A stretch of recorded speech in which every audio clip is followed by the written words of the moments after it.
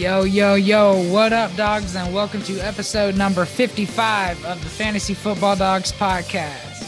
I'm your host, Josiah Panther, and as always, I'm here with my very good pals in real life and my bitter rivals in fantasy, and that is Nathan McDonald. Rams to the Super Bowl! And Micah Burge. Hooday! Yeah, so we had some nice games. We'll go ahead and get into those there. I finally got some right. I picked them right going to the Super Bowl. I've had a pretty bad playoff pick record coming into this, but I got the Cincinnati Bengals beating the Chiefs, and then I had the Rams beating the 49ers. But yeah, let's talk about both of these games. So we'll start off with the Chiefs and the Bengals. Nate, what are your thoughts about that game with Burrow usurping Patrick Mahomes for the AFC title this year? Yeah, that was awesome. They were, for lack of a better term, they were getting their shit kicked in. The Bengals were in the first half, and then Patrick Mahomes made a really dumb play, throwing short to Tyreek Hill and ran the clock out at the end of the half, and they just it was all Bengals from there. And Joe Burrow stayed cool like he always does, got ice running through his veins, and he made it happen. And honestly, the Chiefs were doing a pretty good job stacking up on Jamar Chase, but T. Higgins just kept bringing down basically everything that was thrown to him, and he had a really good game, and Mixon did his thing on the ground. So, yeah, awesome performance by the Bengals. I'm happy for him. For sure. Yeah. What about you, Micah?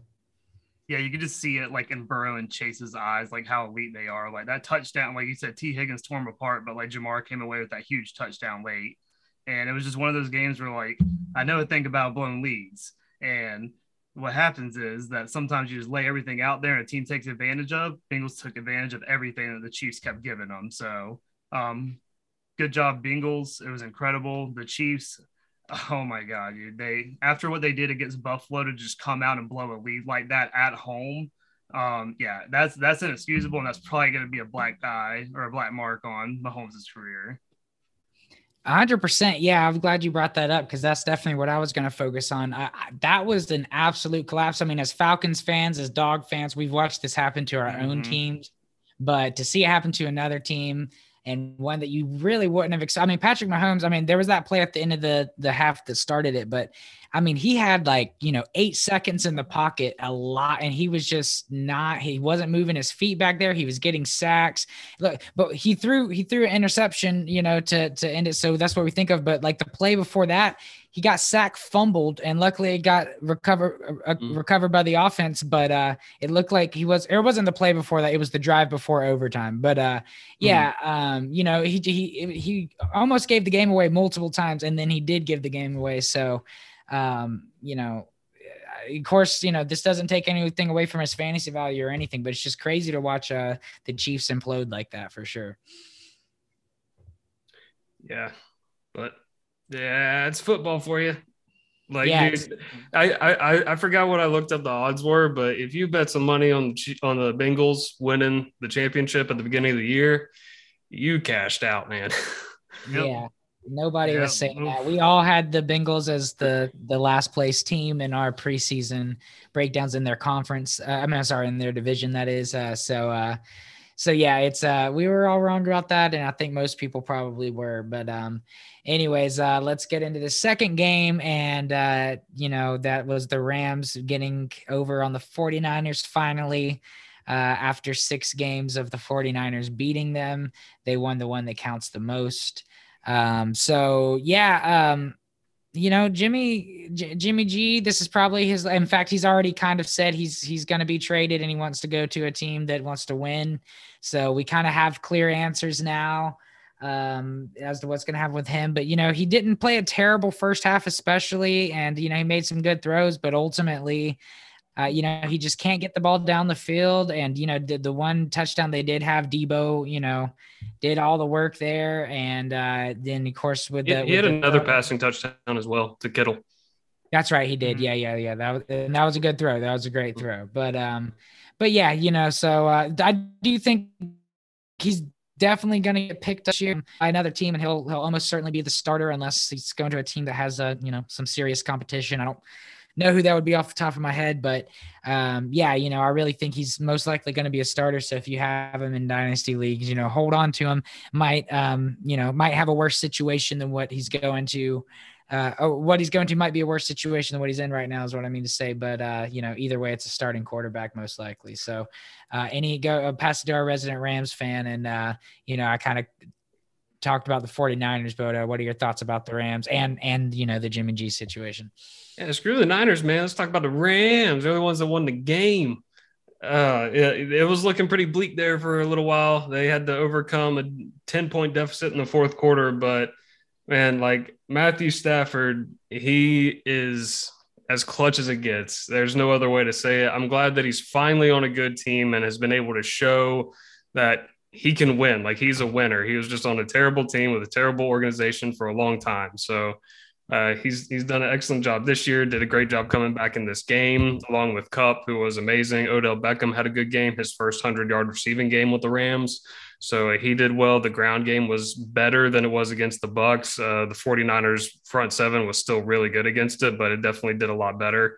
Good game win for the Rams. It was exciting to see. And yeah, I probably lost a few years of my life watching it.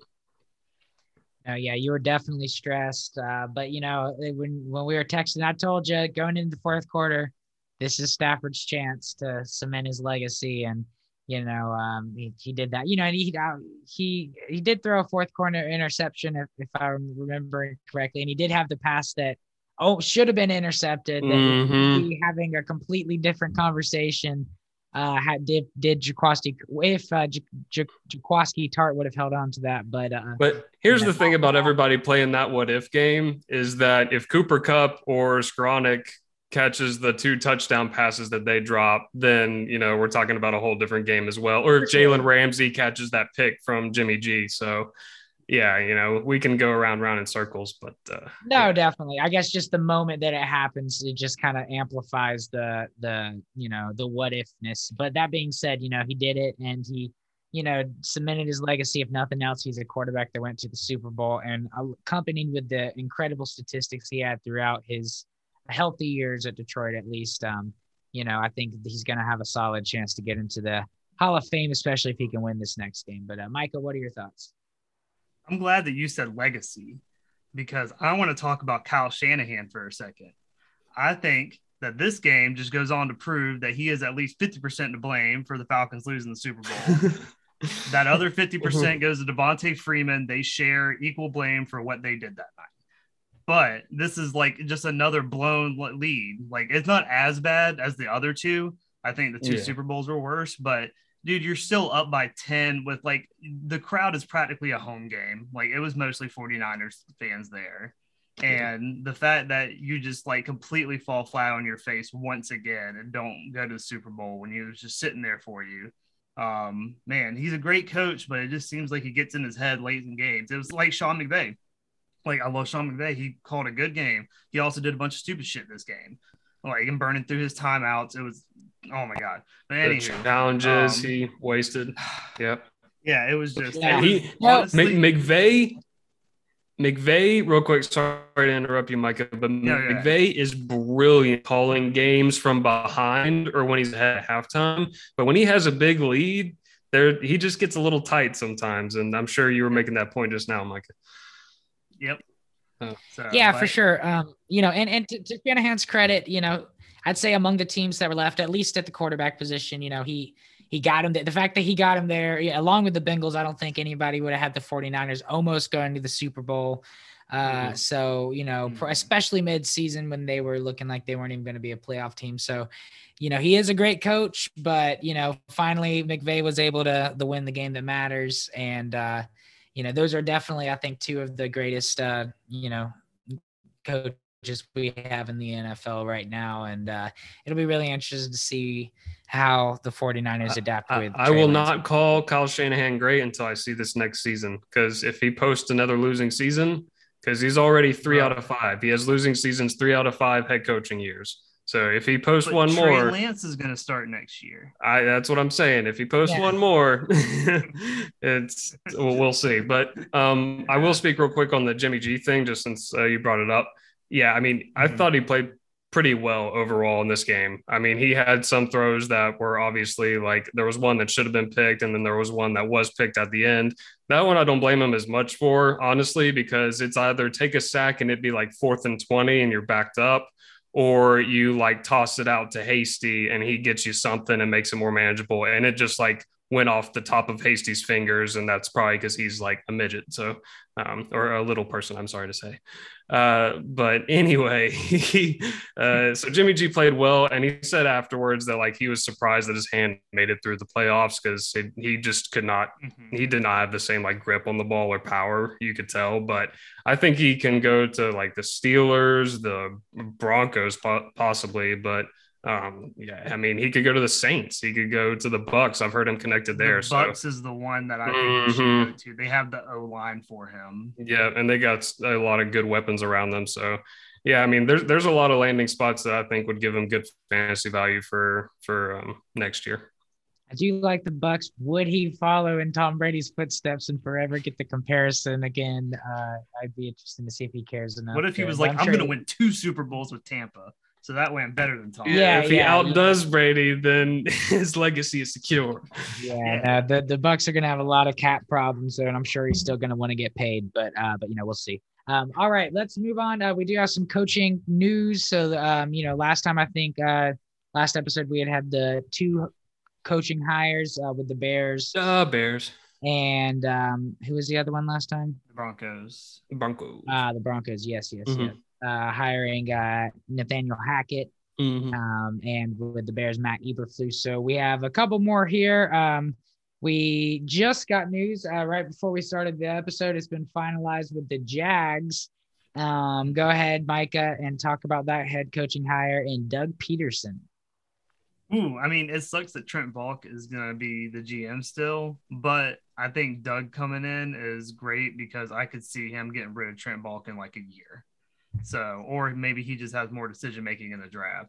I mean, the dude's a Super Bowl winning coach, and he had Carson Wentz playing at an MVP level, and then he had Nick Foles and he won a Super Bowl, and he had Nick Foles outduel Tom Brady in that Super Bowl.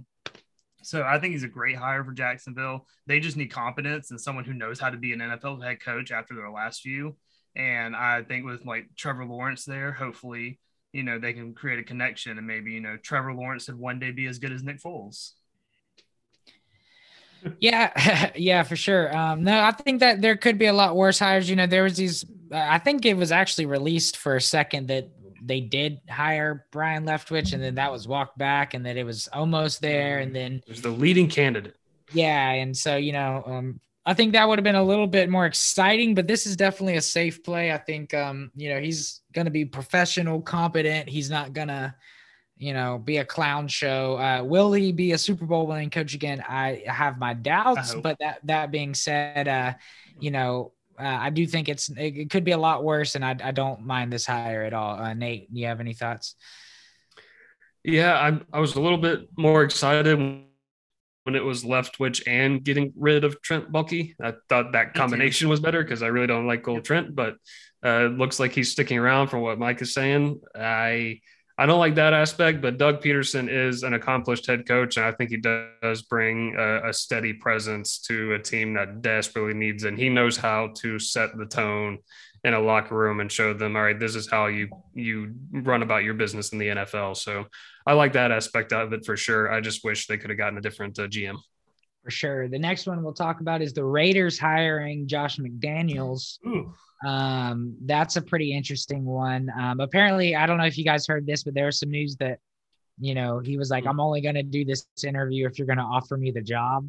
So that's definitely a power. That's not how interviews work. Yeah. It's like, but I will say, I think he did do a very extensive interview a year ago in the last, or not a year ago, but when Gruden, but 2 years ago, before Gruden. Yes. So I think they were familiar, with him. And I think that's why he was comfortable saying that. But that being said, it worked. And he got the job. So, what are your thoughts about that? They're like, this man has guts. We need guts. Yeah. You're hired. Maybe that's what it was. But yeah, Micah, what are your thoughts?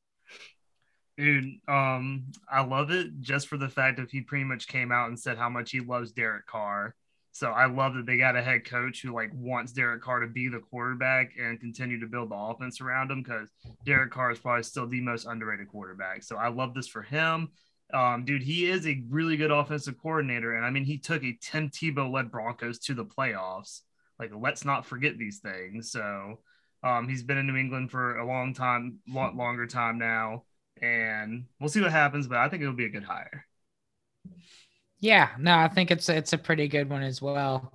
I've heard he's had some personality issues in the past, and he kind of addressed that in his interview. If you watched it, he kind of said, my biggest regret last time was I knew football, but I didn't know people as well. And I've really had a chance to work on that. So, I'm going to give him the benefit of the doubt. And,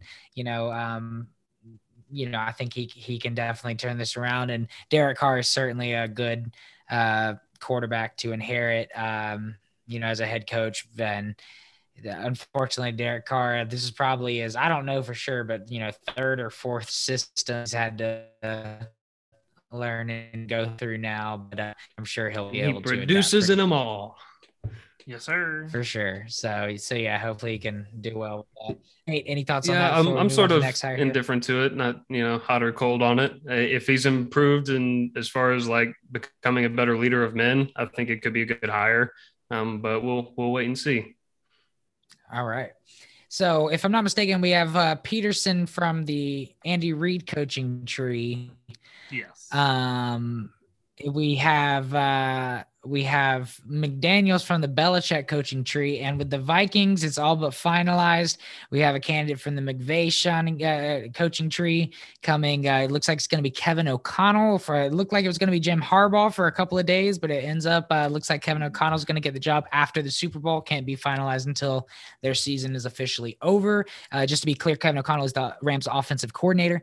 So I think this should be really good for Kirk Cousins. Assuming that's what they want to do, keep him and move forward. Who knows? Maybe Kellen Mond will be starting next year, but no, I think it'll be interesting to see Nate. How long has he been there with the Rams? Kevin O'Connell, do you know? I'm not sure about years in total. He's just only been the OC for 1 year, but I think he was the quarterback's coach before that. But I'm not 100%. Okay, yeah. Last year, they lost Brandon Staley, their defensive coordinator. At this point, they churn him out all the time, so it's kind of just nameless faces at this point. Definitely, 2 years. So 2 years with the Rams. 2 years. 2 years with McVay. Qualification enough. I'm sure. Honestly, you can't argue against it. He's facing Zach Taylor in the Super Bowl, so. And I'm sure he has an extensive coaching background outside of those 2 years as well. But yeah, so we'll see how that works out. That we're kind of gonna have to wait and see as him being a first-time head coach. Yeah, we'll see if that's finalized. Rumor has it Bill Belichick is texting Kevin Stefanski right now to congratulate him on getting hired. Oh yeah, well, yeah. So we'll get into that here shortly, but the last one we will talk about before we get into that, which is certainly adjacent to that, is the Giants hiring Brian Daboll. That is with a D. Clear, yes. So.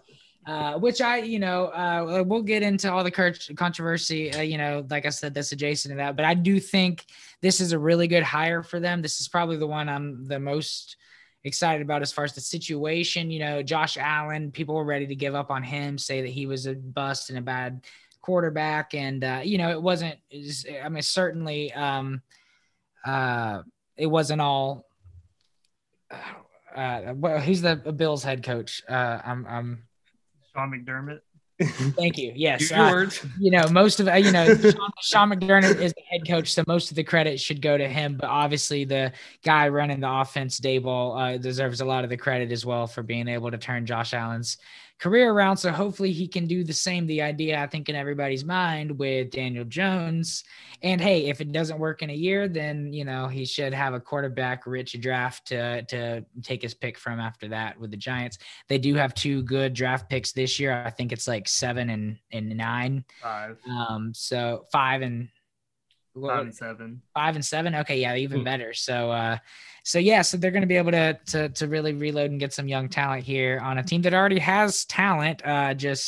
has not been able to put it together. So yeah, what are your thoughts on the Dayball part of that? And then we'll get into the Flores part of that after that. Yeah, we don't have to spend too much time on the Flores stuff. It's not super fantasy relevant, but yeah, Brian Dable, I agree with you. It's the hire I'm probably most excited about.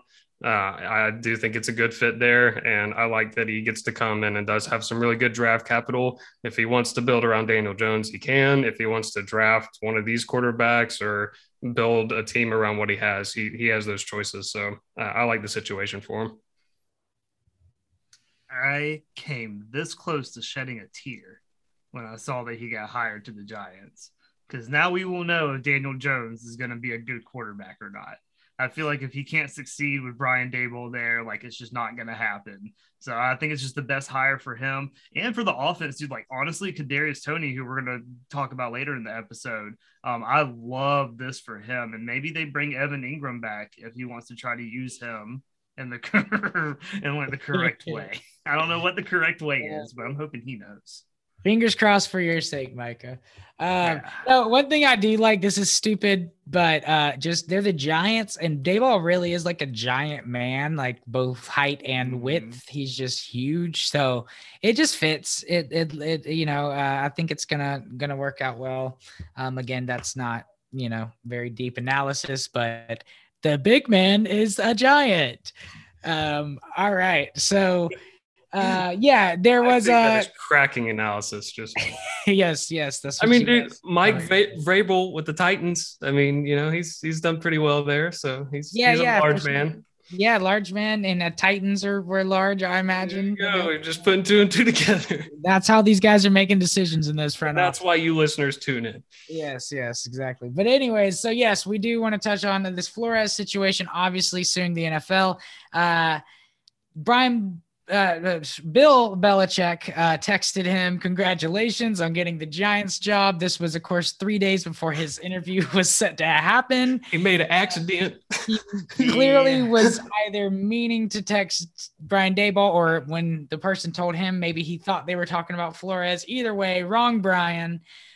So definitely, I mean, look, this isn't a good look. I've heard, Flores is kind of a divisive character. He's been I think a very deserving coach, as far as I don't think he should have been fired from the Dolphins, but there's problems with the front office, which he details his side of that in his lawsuit, but being paid to take for draft picks and all this. But yeah, it's probably going to get messy. It's going to be really interesting to see. Ultimately, Bill Belichick will have to either come forward or not come forward about where he got his sources, and that's really the only place this can go. There was other allegations about it. Yeah, exactly. We'll see how that goes. A lot of this is still unfolding. Other allegations against the Denver Broncos and John Elway from an interview in 2019. And I'm sure there's going to be a lot, and you guys will all turn into that. Not going to be super fantasy relevant unless maybe some teams lose draft picks, which I think, the Giants could be in danger of that happening, but we will see. That's all we can say about that. Anything you guys want to add before we move on and cover these 2021 rookie wide receivers? I'd like, no matter which way you fall on his lawsuit, whether you agree with it or not, like we can all acknowledge that it must have been a gut punch getting that Belichick text, and just like thinking you might have a shot at a job, and then it being just you getting texted as the wrong dude. That has to suck. So I feel for him there. We're in wait and see as far as what's going to be uncovered here, but it's probably going to be a lot of lawyers, and we'll let them figure it out. But like you said, not super fantasy relevant, but it's not even the off season yet, and we're already starting off with a bang. Yeah, no, the NFL is always a crazy ride. It's a year-round entertainment. There is no off season. Never is no off season. All right, guys, let's get into it. Let's cover these 2021 rookie wide receivers. Oh, go ahead, Micah. Sorry, you had thoughts. We just have one thing to talk about before we get started, because it's going to get brought up later. Okay. A team has changed their name to the Washington Commanders. Good call, Micah. That is now a thing. Let's talk about that just briefly. We kind of texted about it. I like it. Yeah. I think, I don't mind it. I don't mind the name. I don't like the uniforms. And the I like the W black looks uniforms. a little weird. I mean, the other ones look very similar to the ones they had last year, just with a different W and font. So it's hard to make a black uniform. W's on the forehead. Well, I'll say it's hard to make a black uniform with any amount of yellow and not look like the Steelers, and I think they did a decent job of that. So I don't think the uniforms are bad. I actually kind of like them. It looks like Iowa State's black jerseys. But yeah, it will be nice to not, the Commanders. The football team does roll off a little bit. I mean, I've heard people saying wishing they kept the football team. I really don't. I did not. They should have gone with the red. I thought they kept it still too long. In the name. Like, yeah, well, I think there was probably maybe reasons not to do that. Yeah, there was probably a focus group that this advised against. It's like, oh, don't call me anyways, you just slightly insert funny analogy. That's all right. Yeah, I will say I did see red tails. I thought that was okay, but again, I think there are reasons to probably just stay away from red. And hey, Commanders, we can always just call them the commies, and they're in our capital. They're the commies. So they're taking over the capital. I dig it. Yes. That's right. We finally won the battle, guys. Hey, at least if they win the Super Bowl, workers of the world unite. What do you say? If they win the Super Bowl, it counts as the Falcons winning it too. Well, whatever you need, Micah. Yeah. Why is that? Because they're the commies. Why? They're gonna share the Super Bowl. Yeah, they share it. I see. Yeah.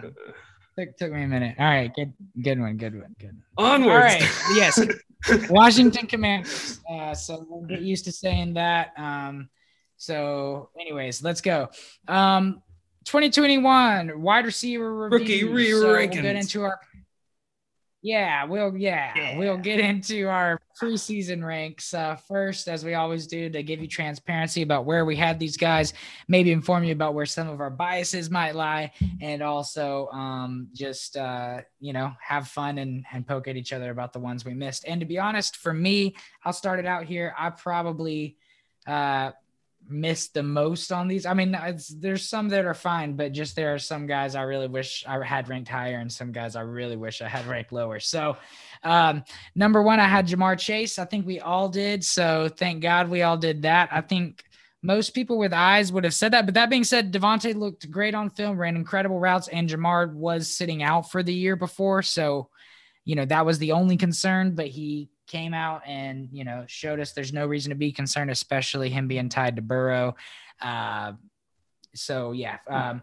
two, I had Devontae Smith. Number three, I had Jalen Waddle. Number four, I had Rashad Bateman. Number five, I had Terrace Marshall. Lakeview Number Terrace. Six, Lakeview Terrace. Number six, I had Rondell Moore. Number seven, I had Elijah Moore. Number eight, I had Amon-Ra St. Brown. Number nine, I had Kadarius Toney. Number 10, I had Dwayne Eskridge. And number 11, I had Amari Rogers. And number 12, I had De'Ami Brown. I will continue with mine. Someone else. I thought Micah was taking it, and I was leaving the floor open. Right. So, number one, Jamar Chase, like we said. I had Jalen Waddle at number two. Devontae Smith at number three, Terrace bum-ass Marshall at number four. What a lie him and Joe Brady are. Number five, Kadarius Toney. Number six, Rondell Moore.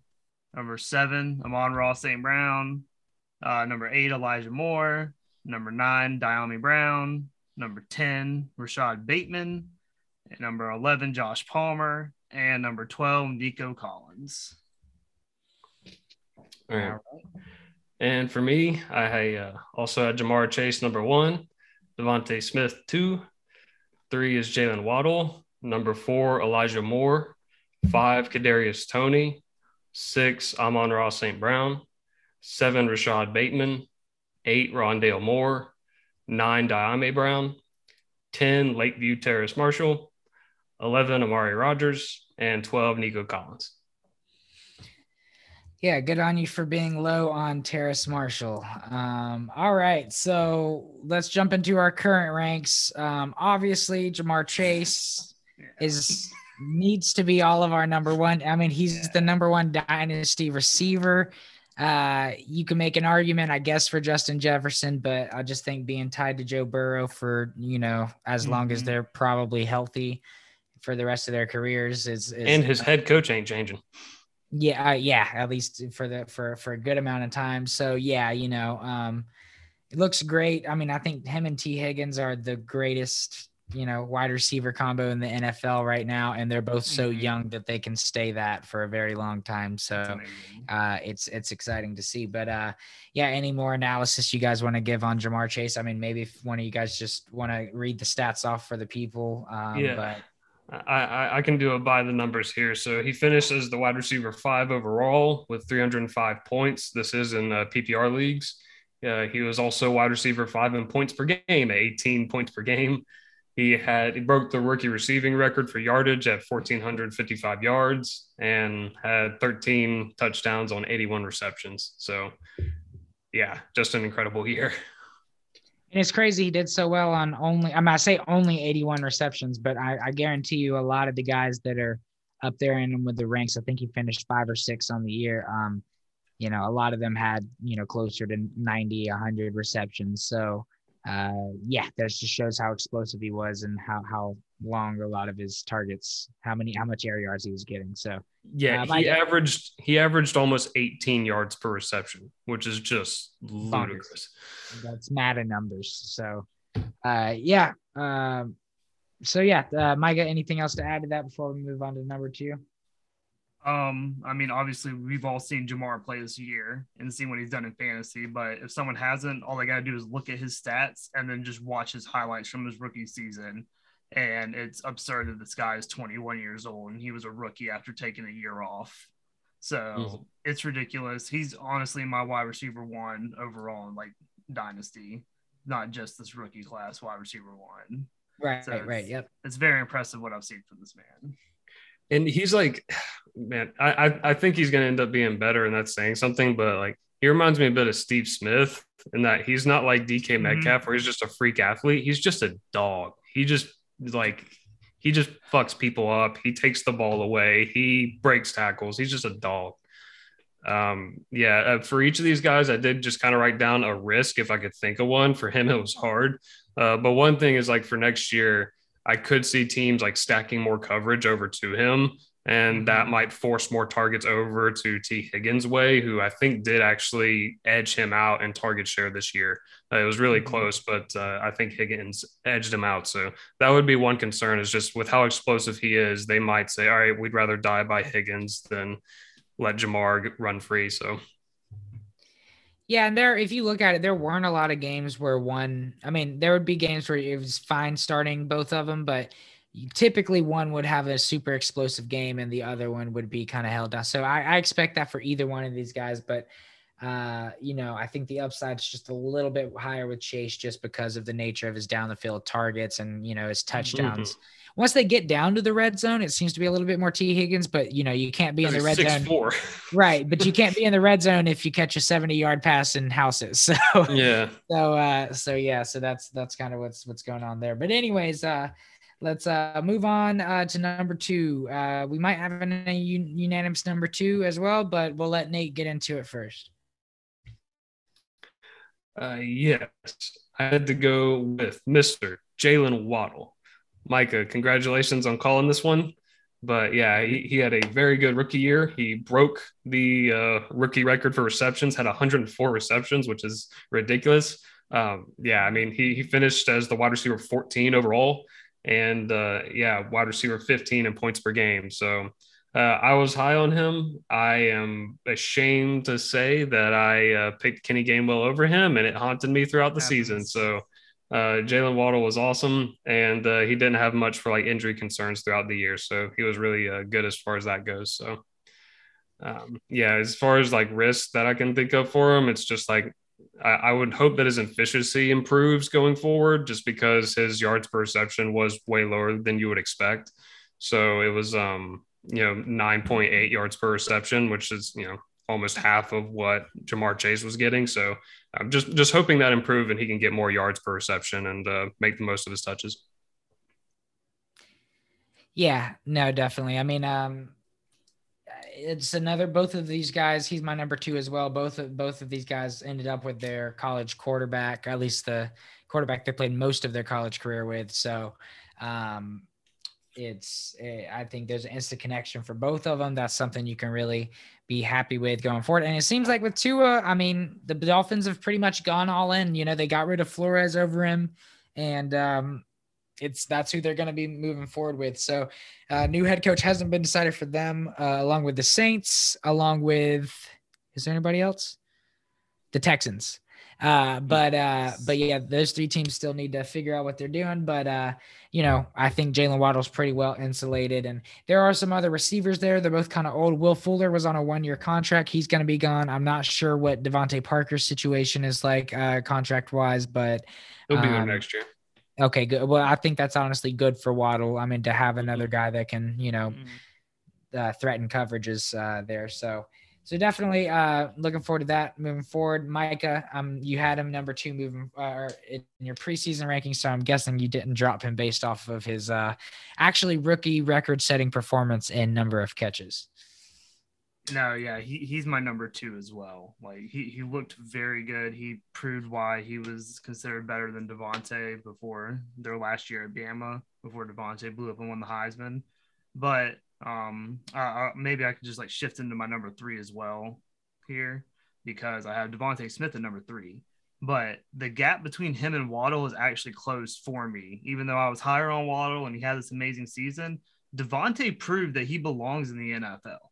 Like he proved me like wrong. There's a lot of times he's just wide open and Jalen Hurts just missed him absolutely completely. Like he proved that he could just go out there and play and that his size is not a factor. Maybe injury will be, but like he played. So I don't think he missed any games, correct, this year? Right. He may have missed one. Right. He might have had a COVID miss, but I don't think he was injured.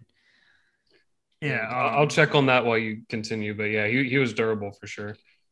Yeah, no, he looked great, and I really think that with this wide receiver class coming up and the Eagles having 3 first-rounders, that they're going to get another wide receiver, and that's going to take a lot of pressure off Devontae, and then hopefully they finally are smart and they start Minshew over Jalen Hurts so they can actually get Devontae the ball.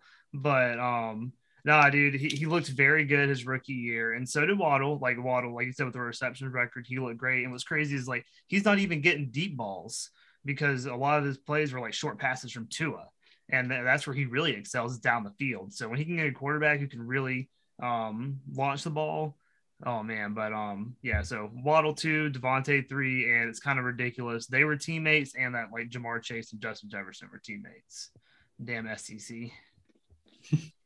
Yeah, so I'll bounce off you there. I also have Devontae number 3, but I disagree a little bit of your analysis. I mean, look, I know Jalen Hurts, he still has played 20 games. I mean, not even, because he was injured this year. He's probably started 15, 16 games. I mean, basically he's had a rookie year. He would have been the best rookie this year, far and away. And Devontae Smith was still broke the Eagles record for a rookie receiver, getting 960 something yards. I think he just fell short of 1,000, but he would have, but penalties pulled a lot. Like, dude, he got fucked on penalties. Right. So, that being said, he didn't have a bad season. Now, compared to these guys that went scorched earth, like Jamar and Waddle, it might feel lackluster, but I don't think there's any reason to be worried about him. I mean, I think he's also my number 3, because I think just separating situation, because situation can change. I think he is the most talented receiver that we haven't named yet. And, I honestly think whether it's Hurts or whether they do end up moving on forward, like I'm not that worried if Hurts is going to be the franchise quarterback. I'm not saying he is, but I'm still leaving room for that to happen, because he still has room to grow. Like I said, it feels like he's been around longer, but he only started 3 or 4 games his actual rookie year. So I think he did a good enough job getting the ball to Devontae. There were some games where he wasn't targeted enough, but getting 1,000 yards almost your rookie year, I don't see anything wrong with that. But Nate, who do you got number 3? our first deviation is who I've got. This was really close for me, but I had to give the nod to Mr. Elijah Moore. Man, this guy is an incredible talent in his own right. He was better than Devontae Smith was in points per game. He averaged 12.6 and Smith was 10.9. And yeah, he was in a worse situation, no doubt about it. I mean, his quarterback was a true rookie. He got injured, and when his rookie quarterback was playing his best at the end of the season, he wasn't there for 5 of those final 6 games. So yeah, even without being with Wilson at his best, he had a 7-game stretch after the week 6 bye where he averaged 17.7 points per game, had 3 games over 20 points, and only 1 game under 10 points. So he's shown the ability to me, like he missed time this year, but when he was on the field, he was incredibly explosive. He was the number 1 option for Wilson, and he didn't even get the best of him. So I think next year Wilson's going to take a step. I think Moore will take a step, and both those guys healthy and with some experience, I think it's going to be a very good combination. And like there's a misconception also that Elijah Moore plays like exclusively out of the slot. He took the majority of his snaps outside. He can play both outside, inside. He was getting handoffs as well. He had like 5 rushes for 54 yards and a touchdown, I believe. So yeah, he's just a playmaker, and I view him and Smith very closely as far as talent, but I had to give the nod to Elijah because I like his situation better. Yeah, I can't blame you there. I mean, he went scorched earth, absolutely, while he was going through that stretch. I'm surprised his points per game weren't a little bit higher, but I guess at the very beginning of the season, maybe he wasn't on the field as much. Mm-hmm. But yeah, no, that's can't blame you there. I think for me, 3 through 5 are really hard to rank. We all did number 3, so I'll go ahead and do number 4. Again, I think Devontae, my number 4 guy here, and number 5 can all be super, super close, but I did edge out Amon-Ra St. Brown at number 4.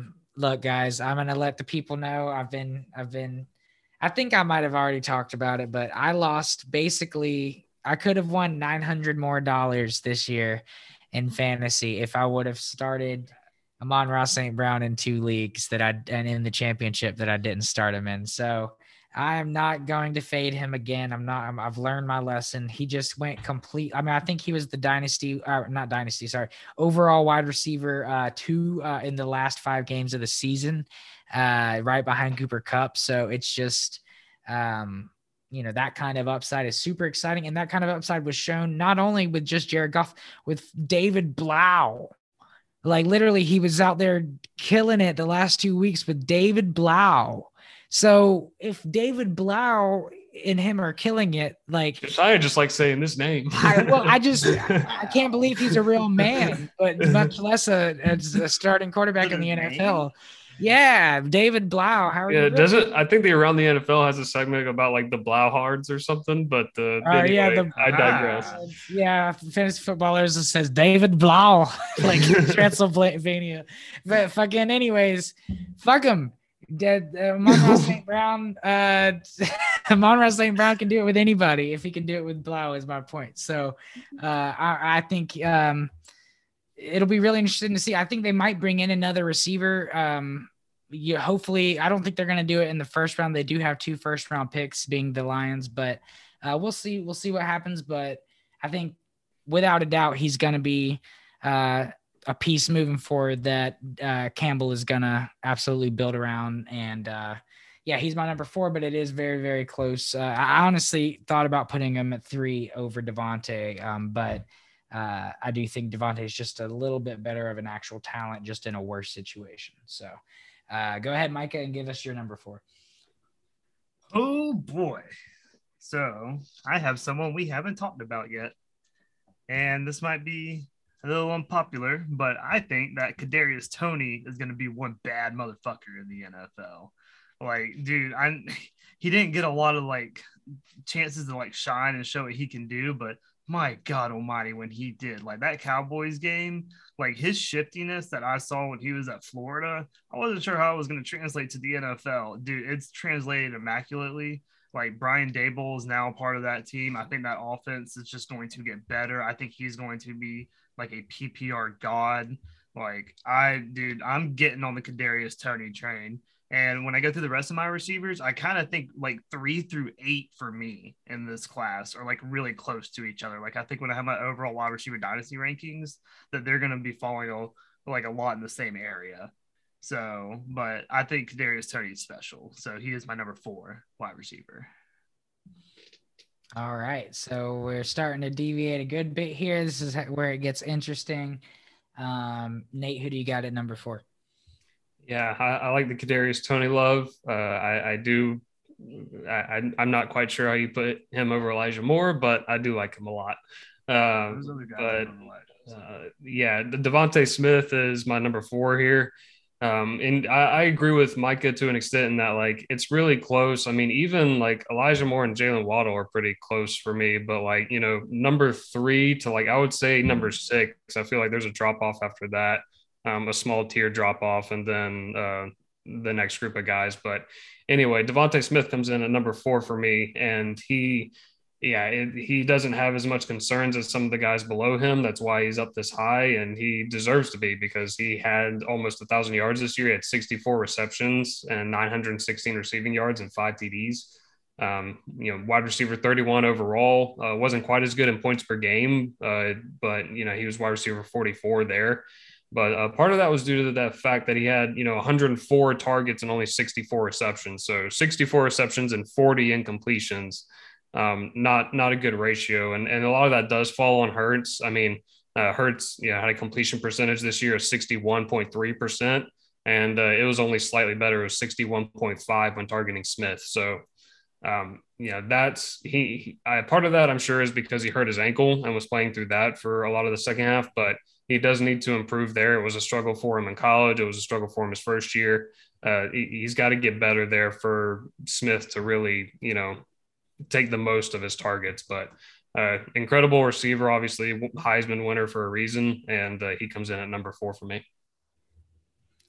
All right. Yeah. So we all got Smith in there. I can't blame you at all for having Elijah Moore above him. I think like you said, if he would have paced out a season, he would have ended the season better. And I would argue in a worse situation, regardless of how you feel about Jalen Hurts, I think the Eagles were much more steady overall this year. So definitely not going to fight you too much there. Elijah Moore is my number 5. We all did our number 4. So I think he has tremendous upside. I think he has higher upside than probably anybody, maybe except Chase and Waddle.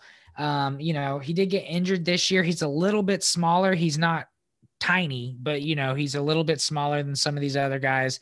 Could be injury concerns in the future, but I probably fade injury more than either of these other 2 guys. I'd say everybody's going to get injured at some point, probably. Even Derrick Henry did at this point. So, I'm not going to fade guys too hard, but he did get injured this year where most of these other guys stayed healthy. And, I am also the lowest on Zach Wilson. I still think Zach Wilson is a good quarterback, and Elijah Moore is going to be his number 1 option. So, take that for what it's worth. They might bring it. This is another team that might bring in a really solid. I could see them getting, a Drake London or something like that this year. And maybe that would kind of change or maybe even somebody in free agency that would, maybe make me think, oh, could they be threatened as the alpha? Or could Elijah Moore be threatened as the alpha? But no matter what, he's going to have a solidified role, I guess 5 to 7 targets every single game.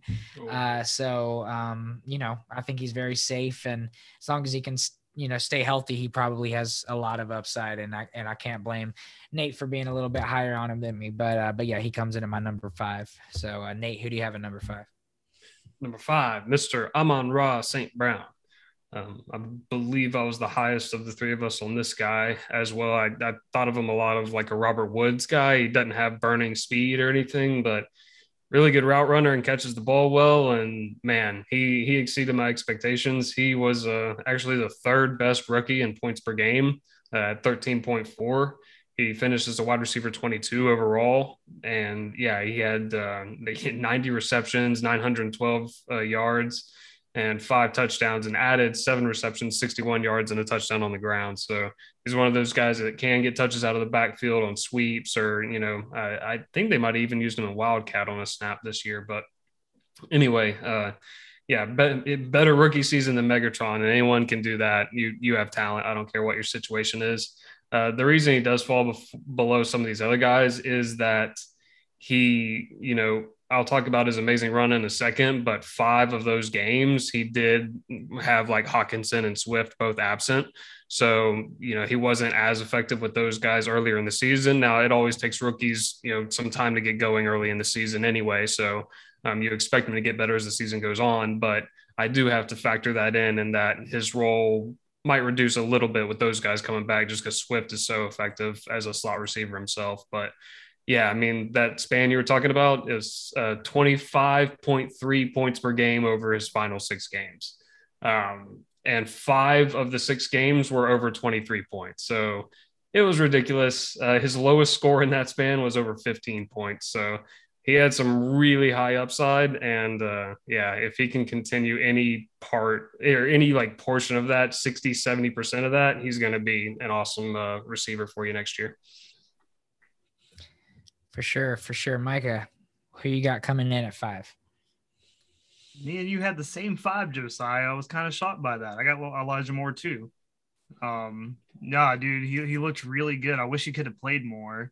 But he looked good whenever Zach Wilson wasn't there, is what really surprised me and gives me really good hope for him going forward. And dude, they're gonna get talent around on that offense. Like, it's only going to get better for him here on out. Like, I don't think they're gonna spend money on a wide receiver, but they got the 10th pick in the draft, so they could possibly get Treylon Burks or Garrett Wilson to pair up with him and Corey Davis. Use that early second on like maybe Trey McBride if he's there. Like, they could really do a lot of things with that offense going forward. But they have good draft capital. I think Elijah's gonna really like feast from it because, like you said, Nathan, when he's in the slot. The man's just deadly. So I love it for him. I love the situation, especially with how I think Zach Wilson's going to turn out. And since Elijah's been there from day one, I think it's really going to help them. So he is my 5th wide receiver in this class. So for me, after number 5 here, there's just a little bit of a tier break, but there's still guys I'm really excited about. But I just want to do a little exercise here. I'm going to throw out a couple names, and whoever your number 5 is, I just want you to tell me if you'd take them in Dynasty.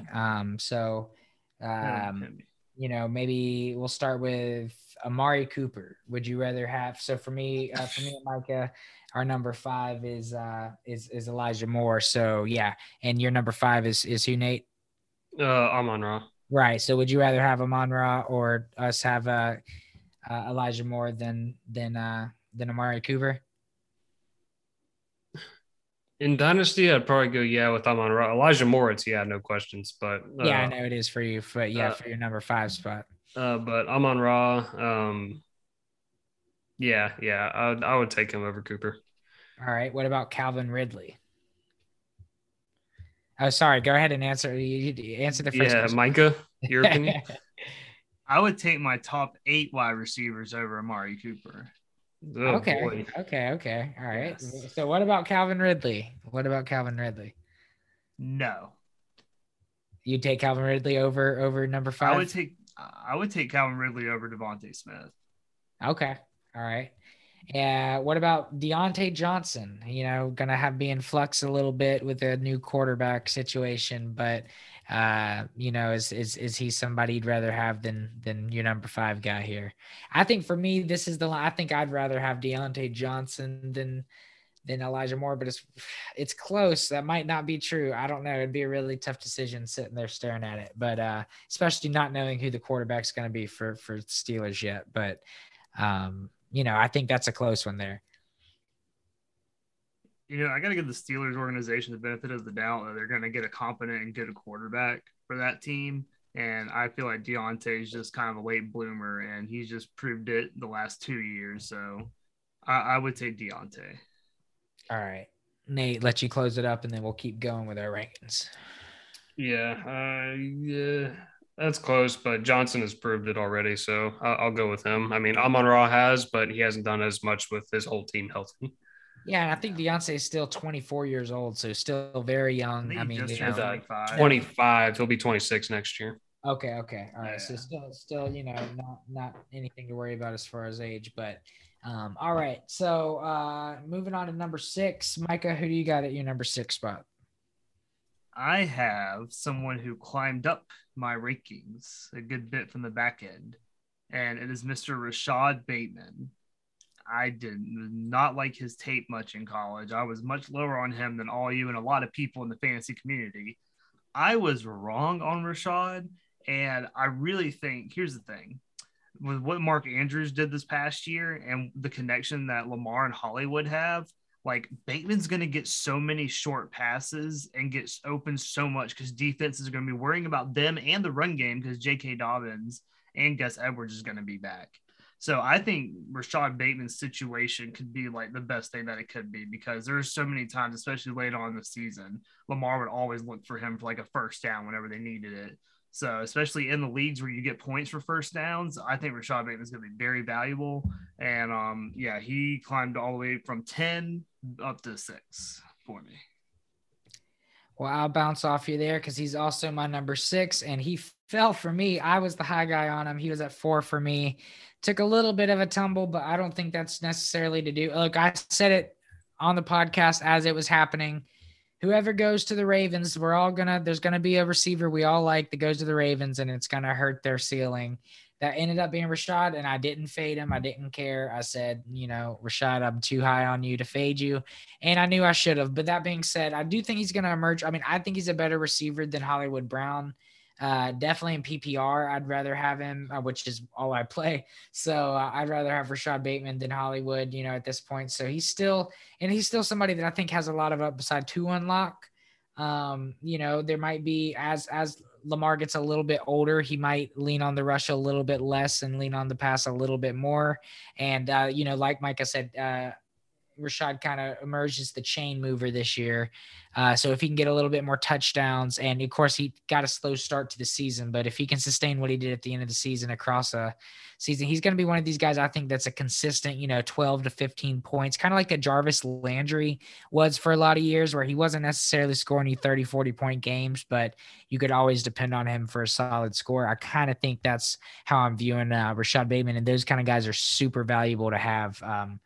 Consistency is just as valuable as, finishing rankings sometimes. So Rashad Bateman, number 6, but it's still a very good receiver to have. Mike, is something you want to say? Yes, I forgot to mention it when we were talking about Rashad Bateman, but all any doubts about Lamar not lasting are gone because I don't know if y'all saw Tom Brady's Instagram, but he put up a picture of him and Lamar and said, "You're next." He has been past whatever, maybe it's some thing that goes inside his body or whatever that kept Brady going. Lamar's next. So Lamar's last until his 40s. So it's a good sign. I'm excited. All right. He has the blessing of Brady. All right. So, Nate, who do you got at number 6? Yeah, his body ain't making it that long, but the guy whose body still has plenty of miles left is Kadarius Toney. And his body took a banging this year. I mean, it was an injury-plagued rookie year. We'll just go ahead and talk about that. It suffered bad COVID symptoms, took him a while to get back. So he missed a lot of time during training camp, missed most of it actually. And because that got off to a slow start, but he played well in week 4 against the Saints and then just exploded against the Cowboys. He didn't even get a touchdown, but he had almost 30 points. He had 13 targets, 10 receptions, 196 total yards. One of the better games we saw from any rookie this year. So, but after, the next week in week 6, he pulled a hammy, tried to play through it for a few weeks, but missed 6 of his final 7 games with quad injury, shoulder injury. So, I think a lot of that comes down to just not having a normal preseason, not having the training camp to get your body adjusted to the NFL, and him suffering from lasting effects from COVID. And he got a slow start from that as well. So, I don't think this is going to be the norm for him, but it is a concern. That's why he's down below some of these other guys like Amon-Ra, but he is a higher risk, higher reward type of player where he's he has the talent to be number 2 in this class, I think. But we'll just have to see it for more games. But when he was on the field, he was incredibly effective. And Yeah, or at least when he was on the field healthy. And Sterling Shepard is out injured, or at least going to start out injured. And Galladay is probably going to get cut in 2023. So I think he's going to get cut after getting paid all that money. in 2023, yes, because I looked at his contract. His dead cap this next year would be like 24 million, but then it drops to like somewhere around 10 million or something the next year. So I didn't register that you said 2023, but yeah, no, that's definitely possible. What if Kenny Galladay turns it around and becomes a wide receiver one? No, because I am convinced Stafford made that man look passable. Stafford made him look so much better than he was, and I won't believe until I see otherwise. Yeah, he was plagued with injury this year, but when he was on the field, it wasn't great. But anyways, I'll go ahead and move on to number 7. I also have Kadarius Toney here at 7, so still the low guy, but only barely.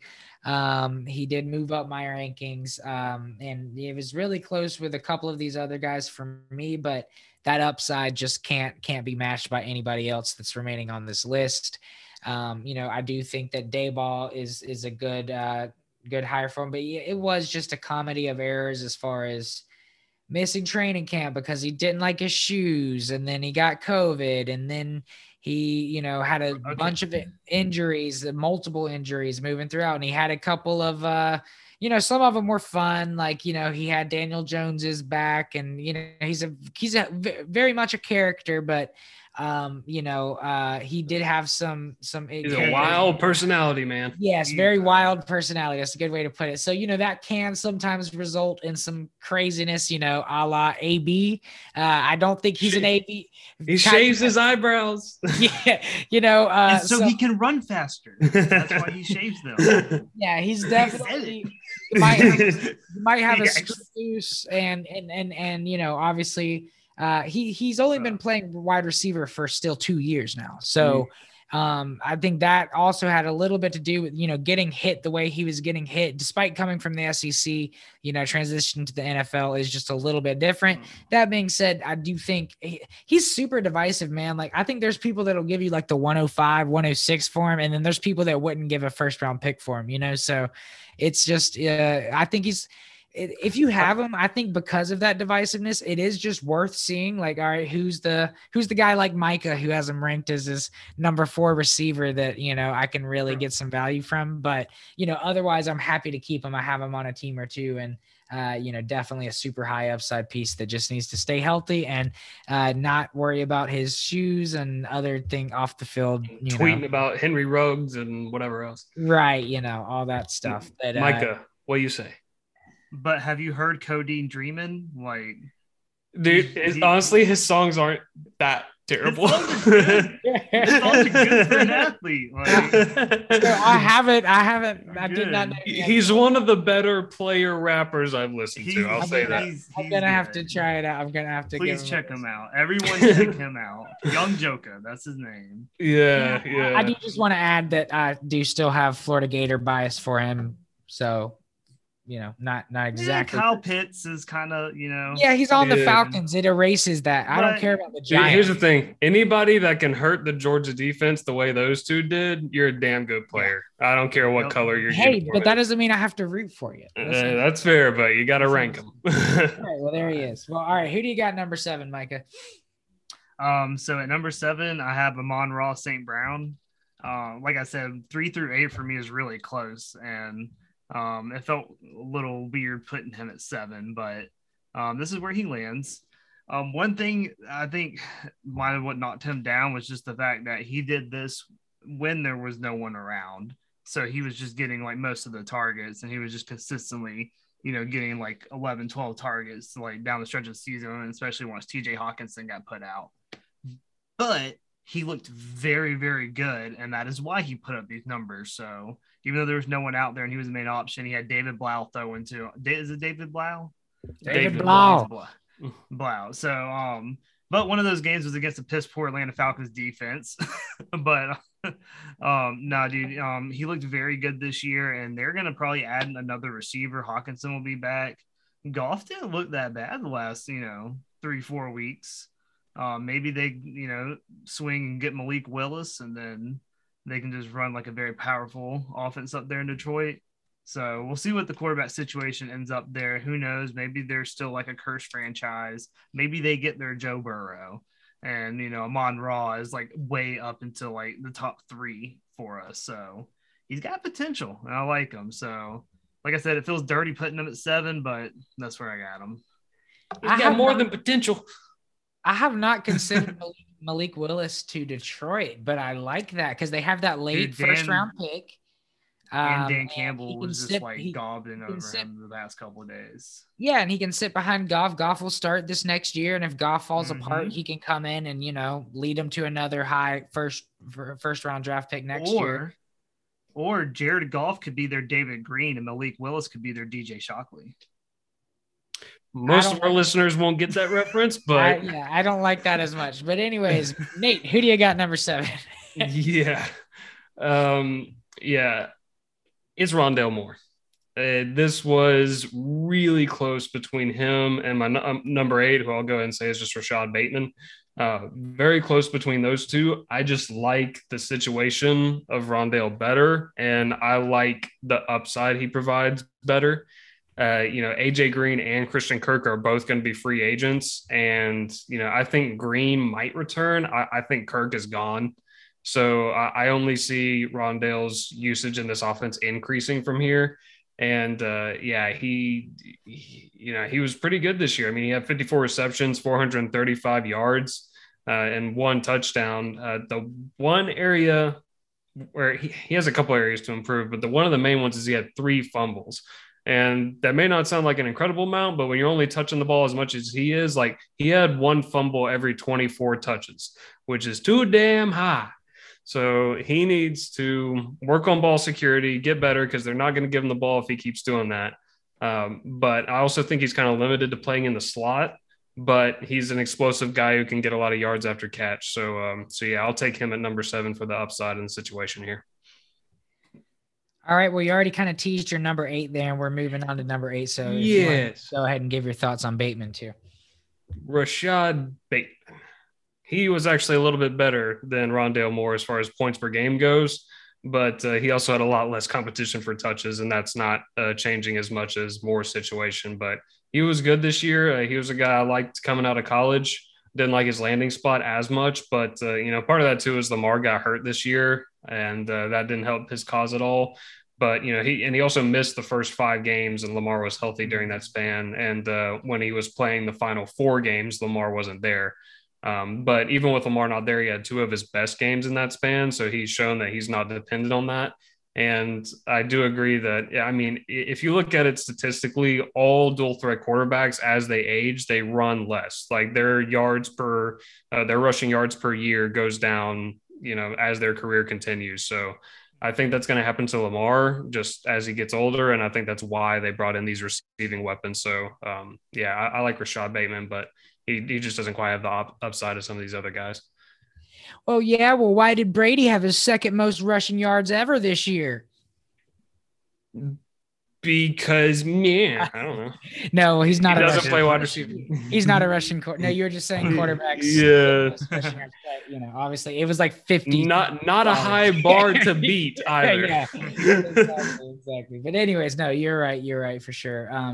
All right. Well, that is your number 7 and 8, Rondale Moore and Rashad Bateman. So I have Rondale Moore number 8, and honestly, I was really tempted to put him over Kadarius Toney. I thought you guys might have thrown a fit if I did, but I do agree with you, Nate. Just projecting forward, I can see things opening up a little bit more. As far as Kirk's going, AJ Green might not be back. Look, Hopkins has not been able to stay on the field the past 2 years. He's struggled with injuries. So it looks like Rondale Moore, they might end up drafting another guy as well, but Rondale Moore is going to have to be dependent on.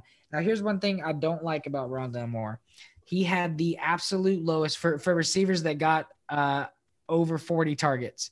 He had the lowest ADOT, that is average depth of target. I think it was 2 yards or somewhere near 2 yards, like 2 point something. That's bad. So he can do a lot after the catch, and that's fantastic. But when you're, for fantasy purposes, if every catch you're getting you're only getting 2 yards guaranteed, and then he has to make the rest of it happen. That's not the best outcome for fantasy. And here's what that tells you. It tell you if he was getting only 2 air yards per reception, he was averaging 8.1 yards per reception. So that means each time he gets the ball, only 25% of the yards he gets on that play is coming with the ball in the air. He has to create the rest. So yeah, that needs to improve. Right. And again, that's in one hand, something, positive to say about his talent, but also negative to say about how they're using him. So that is one reason why he did take a little bit of a dip. Also, somebody like Kadarius Toney, Rashad Bateman, I don't have to project who's going to leave, what spot they're going to fill. I know they're going to be a dependable target on that offense moving forward. So that's my reason for dropping them a little bit. That being said, I just traded Rashad Bateman for Rondale Moore and the 201. So, I think those kind of moves are perfectly okay. I'm all right to drop down, 2 spots here. It might be a little bit more spots in overall rankings, but, to gain a pick like the 201. And, if you can make moves like that, I don't think that's there's going to be that much difference in Rondale Moore and Rashad Bateman, provided they're both healthy. So, I still think he's a very valuable piece to have on your fantasy team moving forward. So from here is where the teardrop kind of happens, but let's let Micah talk about his number 8 first. My number 8 is still included with the rest of the guys, and that is Rondale Moore, in which you just spoke about. And what gives me the most hope about Rondale and why I think he's still kind of grouped in with these guys? What I saw the 49ers do with Deebo Samuel and the Atlanta Falcons do with Cordell Patterson makes me feel like there are going to be a lot more teams, because it's a copycat league, trying to use some wide receiver running back hybrid. And with, how, he's a much smaller player, I could see them doing a lot of places. Because, dude, when they snap the ball, how are you going to see him or Kyler? Like if they run like a read option with the both of them. But he also gets his, such short target distance because they always like run little tiny like screens or whatnot, and that he can try to break something. So hopefully they kind of like scheme even more stuff for him, especially since Christian Kirk is more likely going to be leaving like we all think. So, how do I put it with Rondale? He's not going to be Tyreek Hill's level, but he has still that talent to be that type of player in the league. Okay. Yeah, for sure. I agree with everything you said there. So let's move on. For me, after this number 8, this is kind of where the teardrop happens. This is when it goes. But there's still some guys that even if they didn't do it year 1, that doesn't mean they're not going to do it at all. And you still want to hold on to these guys. You still want to trade for these guys. And I really think there's some diamonds in the rough in the last couple guys we're going to name here. So Nate, why don't you kick that off with your number 9? I will start this off with Mr. Josh Palmer for the Chargers. I think he was above all the rest of these rookies as far as where he finished on the season. I like his size. I love his offense. I love his quarterback. And, if he can have a role that grows there, this is slimmer pickings down here because I agree this is a pretty big teardrop talking from number 8. But, I think Josh Palmer has some upside. And, if Keenan Allen – leaves or retires or at some point, or, if, whatever happens, if he can become the number 2 and show out, then he has a really good upside chance. So I'll take him at number 9. All right. Yeah. I like that. That's not my number 9, but I do think he's very worthy of that ranking. Certainly. Nico Collins is my number 9.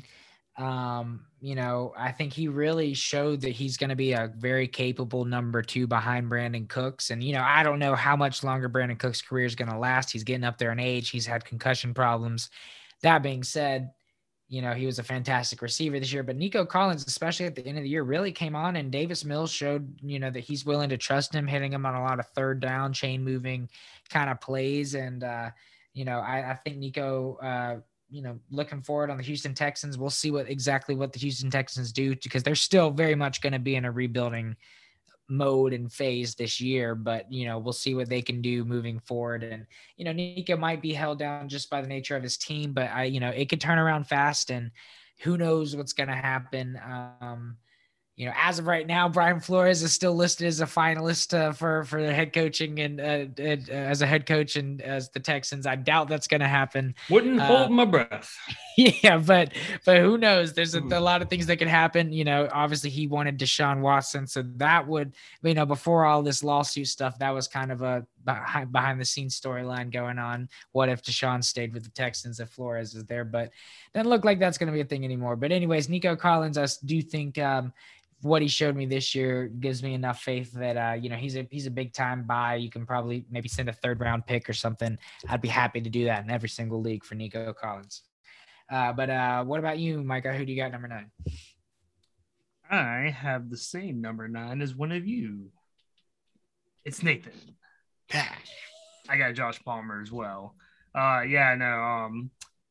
I mean, Justin Herbert's his quarterback. And I think Mike Williams is probably leaving. Like, Keenan Allen's getting up there in age. Like, he's just in such a beautiful situation on that team. And the Chargers are cursed, so they're going to be in shootouts all the fucking time. So, Josh Palmer, I like him. I agree with you, Nathan. All right, well, I'll bounce right off. Starting off with my number 10, it is Josh Palmer. I think him and Nico Collins are really close. I agree with you. Maybe I should give him the nod just because of his quarterback situation. I'm kind of assuming that Mike Williams is gonna get re-signed. I think they would be wise to do that.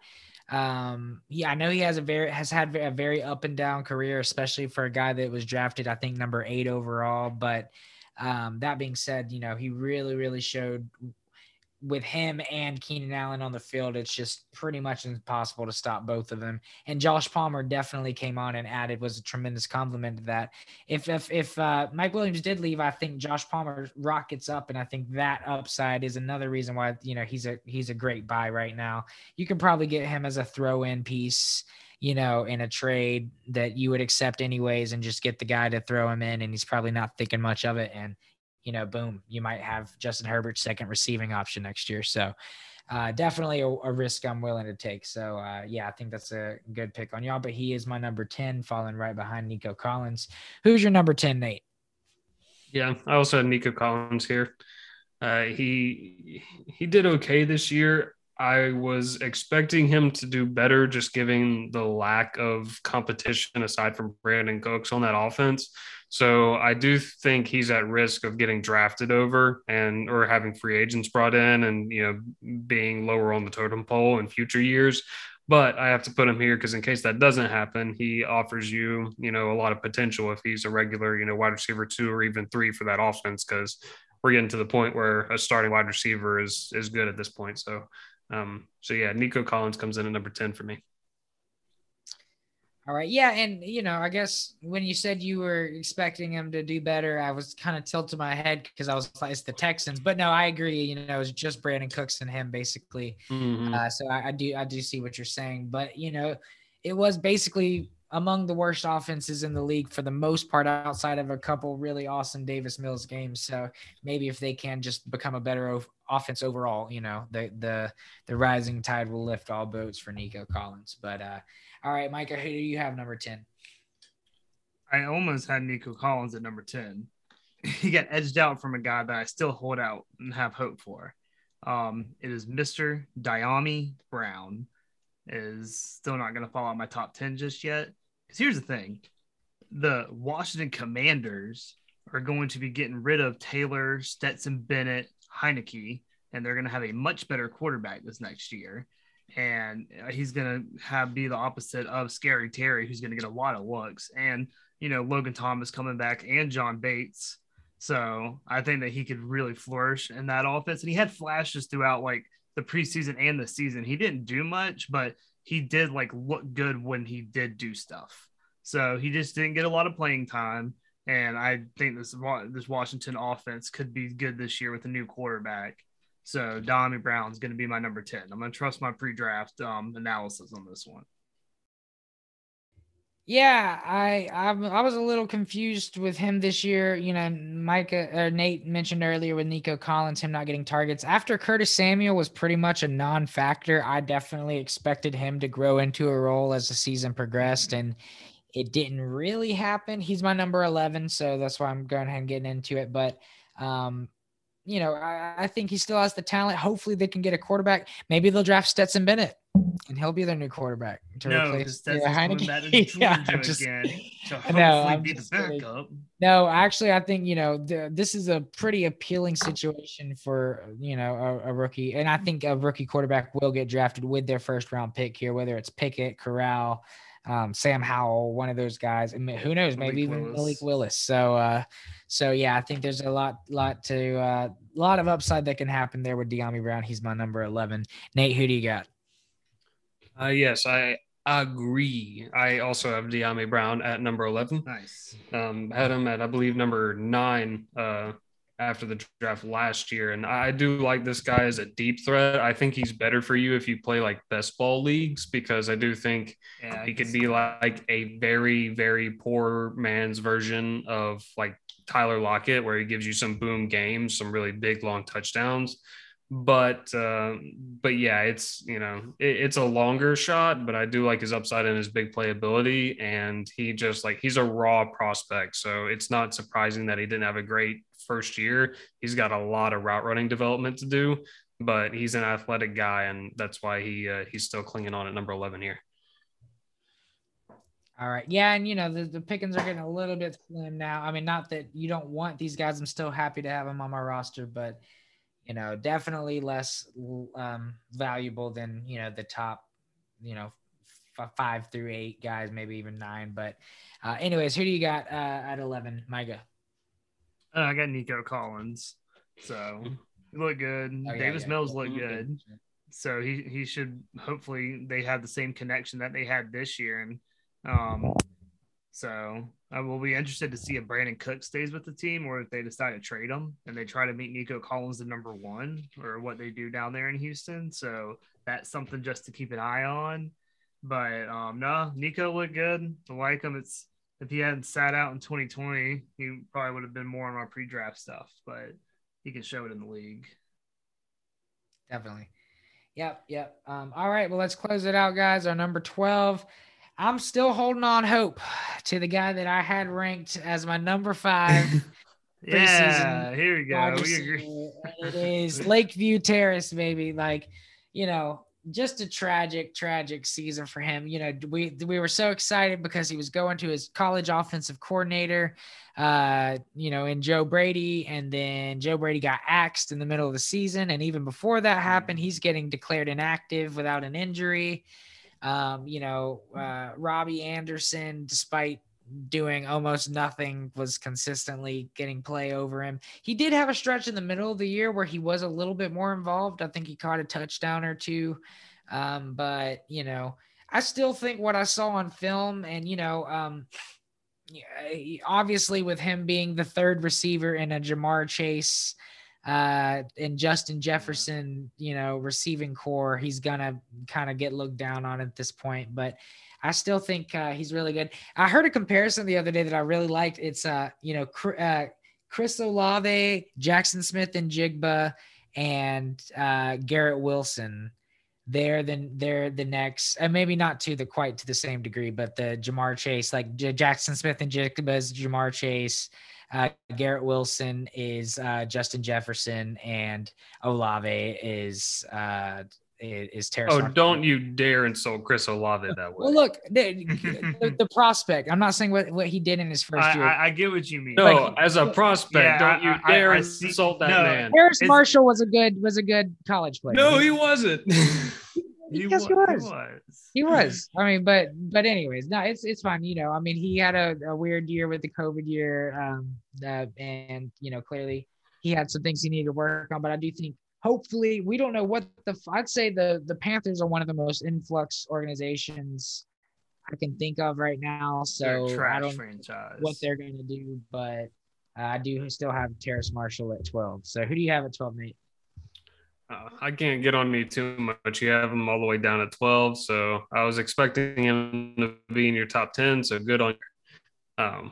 But he did average a whopping 2.5 points per game this year. Yeah, and that is why I had to go with the guy who did slightly better and got 2.9 points per game this year, and that's Mr. Dwayne Eskridge.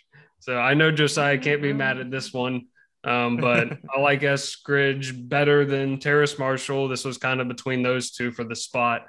But Eskridge not only did a little bit better in this year, but also I think he's tied to a much better situation. I do think Russell Wilson's going to be staying in, for Seattle at least for one more year. I think so. But yeah, I mean, he didn't have Russ for a good span there, and he's in a better situation. And I'm not a big Terrace Marshall fan.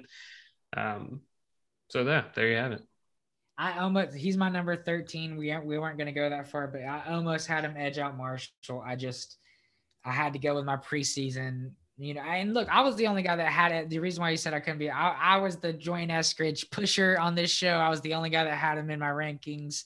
And look, I'm going to go ahead and tell you right now, he has a former teammate that is a wide receiver coming out that I'm pretty excited about as well. I mean, he's probably going to be ranked around a similar place, but yeah, they're pushing out the receivers out there at those small schools, and I think it's Western Kentucky. Is that where he played? One of those, some crazy school. Well, if one of you guys want to vet those wackadoos over there. Yeah, it's Western something. But anyways, yeah, good receiver. I almost had him, and I'm mad that you had him over me, and now I don't feel like the Dwayne Eskridge high guy anymore. You see, you painted yourself in a corner. You had to choose between Marshall and Eskridge. Right, exactly. It's a tough place to be. Well, anyways, maybe you'll break the tie for us, Micah. Maybe you won't, but close us out. Who do you got number 12? I do not have Dwayne Eskridge at number 12, but he went to Western Michigan, and so did Corey Davis, and so did Antonio Brown. So is Sky Moore coming out of this class. Sky Moore. Yep. So, but he's my 13, so he just missed the list. Terrace Marshall's still my 12.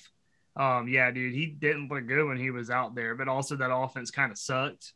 But nonetheless, like, he didn't show any flashes, and that's why, like, Diami and Nico were ahead of him for me, and he wasn't in my top 10. Was he just didn't flash anything for me, and I at least want to see that if you're not going to put a lot out there. So he lands all the way down to 12, and we'll see if he can turn it around, but didn't look too good. I'll say this for him. His problem is more mental than physical. If he can become more aggressive and like act like he gives a damn, he could definitely rise up this list. But at least the reason I had him low was when I watched him in college, he just like did not like contact, and he did not like going over the middle and getting hit. And that's kind of the role he needs to play in the NFL. Yeah, exactly. So, yeah, no, I think he definitely has some growth to do, but he definitely has the raw ability and, talent to do it. But we'll see if the Carolina Panthers even get a competent, person to throw the ball this year. That'll be really interesting to see. But anyways, guys, thanks for rocking with us through this episode. We appreciate it a lot. I know we've had a couple of new listeners, so thank you guys so much. We're happy to be building the empire here in our second year here at the Fantasy Football Dogs. Please be sure to hit the bell on Spotify or just like or subscribe. You can also rate us, give us, them 5-star ratings. That would be much appreciated. Next week, I think we're going to do it's a 5-star, you can give it a 4. That's completely fine. But anything less is a travesty. Anything else, just don't. Yes, just keep your opinion. Those are your 2 options. But anyways, we appreciate y'all. Next week, we're going to do a little bit of a Super Bowl preview. And I think we're going to do like a trade special. Is going to do some buy highs, buy lows. We're going to do some buy lows and sell highs. And wait, did I say the same thing? Sell lows and buy highs. Yeah. Everyone does the opposite. And we're also going to I want to talk about some trades we've all personally made recently and kind of go through our some we might make. Yeah, maybe some we have in mind. Yeah, we're just going to kind of talk about a dynasty trade episode. You know, we're painting the schedule a little bit. We might take a week off or two. Waiting for the combine. We aren't 100% sure. We haven't mapped that out completely after that, but either way, shortly after that, we're going to be jumping into 2022 rookies, which I know everybody is excited about. We do want to wait for the combine before we make our official rankings on those guys. We do have some tentative, at least I have some tentative rankings, but definitely always want to give you the most informed information we can. So that being said, we will figure out exactly what we're going to do next week. Again, it's going to be a trade special, and of course the Super Bowl. I'm sure we'll also have some coaching news to cover, and who knows, maybe there'll be a whole new scandal. But anything else you guys want to add? I just have a personal message to one of our longtime listeners, Mr. ASAP Mo. Do you remember that time that you traded Joe Burrow for Devontae Smith? Because Pepperidge Farm remembers. It looks even worse now. Oh Yeah. my God. That hurts. Yeah. I love you, buddy. Just had to bring that up. Yeah, gotta live and learn. But hopefully Devontae Smith will at least do well enough to where it makes it feel a little bit better in the coming years. But anyways, anything else to add, Micah? I haven't talked to you two about it, but I say we do some Super Bowl prop bets next week since we're gonna be covering the Super Bowl. Oh, I'm down for that. Yeah, for sure. We can go with a couple. That's not something we've done before, but definitely we can squeeze those in, figure that out. Definitely make our picks, talk about how the game's gonna go. Last year, I think we all picked the Chiefs, and we're all wrong. So maybe we can. Nathan picked the Bucks. Oh, okay. All right. Good memory then. Yeah, good. All right. Well, at least one of us. I didn't even remember myself. So thank you. He was like, the look on your face, I could tell after I started saying it. I was like, damn it, I don't think what I was like, That's yeah, funny. good shit. Thanks for bringing it up. That's funny. Well, all right, guys. We appreciate you for Nate and Micah. This is Josiah. Fantasy Dogs out. Peace. Baba booey, baba booey.